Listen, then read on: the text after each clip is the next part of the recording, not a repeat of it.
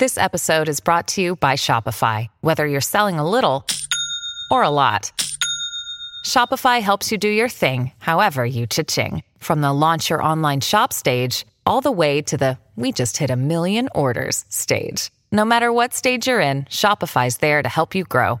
Sign up for a $1 per month trial period at shopify.com/special offer, all lowercase. That's shopify.com/special offer. Welcome to the only daily podcast focusing on compliance news of the day. Each morning, start your day with a cup of coffee and Tom Fox, the voice of compliance, to hear about 4 of the top compliance, corruption, or leadership stories you will need to start your day. The Daily Compliance News is a production of the Compliance Podcast Network. January 25, 2020, the Banned for Life edition. First up, from the Department of Justice press release, a Miami-based businessman has pled guilty to FCPA and money laundering violations in a scheme involving Petro-Ecuador officials. An Ecuadorian businessman living in Miami pled guilty to $4.4 million in bribery and money laundering scheme used to pay bribes to public officials of Petro-Ecuador. This has been a long-running scandal when several other guilty pleas have taken. There have been 12 public charges and guilty pleas on this matter to date. The FBI's International Corruption Squad in Miami is still on this matter, and it is one more with Petro-Ecuador. All I can suggest is if you've done business with this company, you need to scrub your operations. Next up, the U.S. has ramped up its pressure on Tehran by engaging in a secondary boycott by blacklisting foreign companies allegedly supporting Iran's petroleum sector. The Department of Treasury blacklisted 4 companies. They were from Hong Kong to Shanghai to Dubai, and collectively ordered the transfer of hundreds of millions of dollars that led to the blacklisting. The the Trump administration has consistently ramped up sanctions on Iran, and this really comes as no surprise. They have frozen the assets of these companies in the United States. So more pressure on Iran.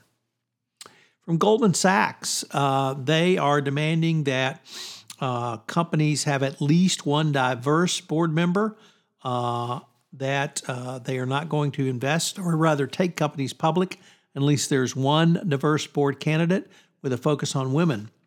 This mandate will start on July 1 of this year, or rather next year, starting on July 1 this year, and next year, Goldman will require 2 diverse board members. This is certainly going to be an interesting way to expand the diversity on boards. As many of you know, California now requires, by law, 1 board member to be female, and now we may finally get some diversity at the board level. When the investment bankers require this for a company to go public, that's when things really start changing.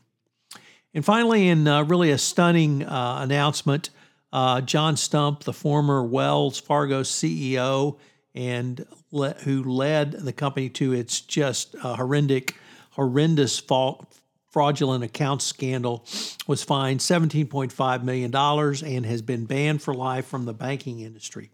The fine is the largest to date.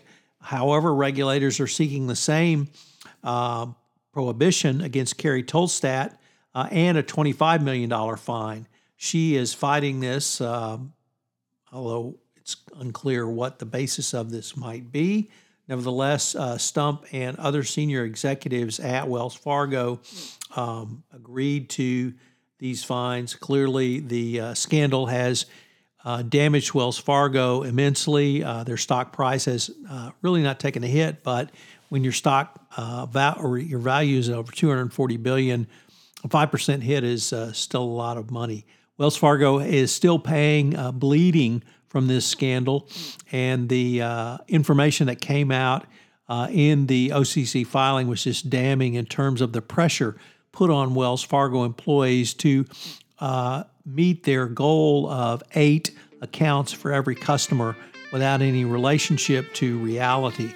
So obviously a huge culture failure at Wells Fargo. And now we've finally seen some executives begin to pay the price for this. John Stump, banned for life, as well as several other executives. So we will continue to follow this story. I hope you will enjoy this weekend. I hope you will check out the Sunday Book Review, which will come out on Sunday, January 26th. And that please be advised that the Sunday Book Review has its own iTunes channel now if you're checking it out on iTunes. The Daily Compliance News is a production of the Compliance Podcast Network and a proud member of C-Suite Radio. Thanks so much for listening.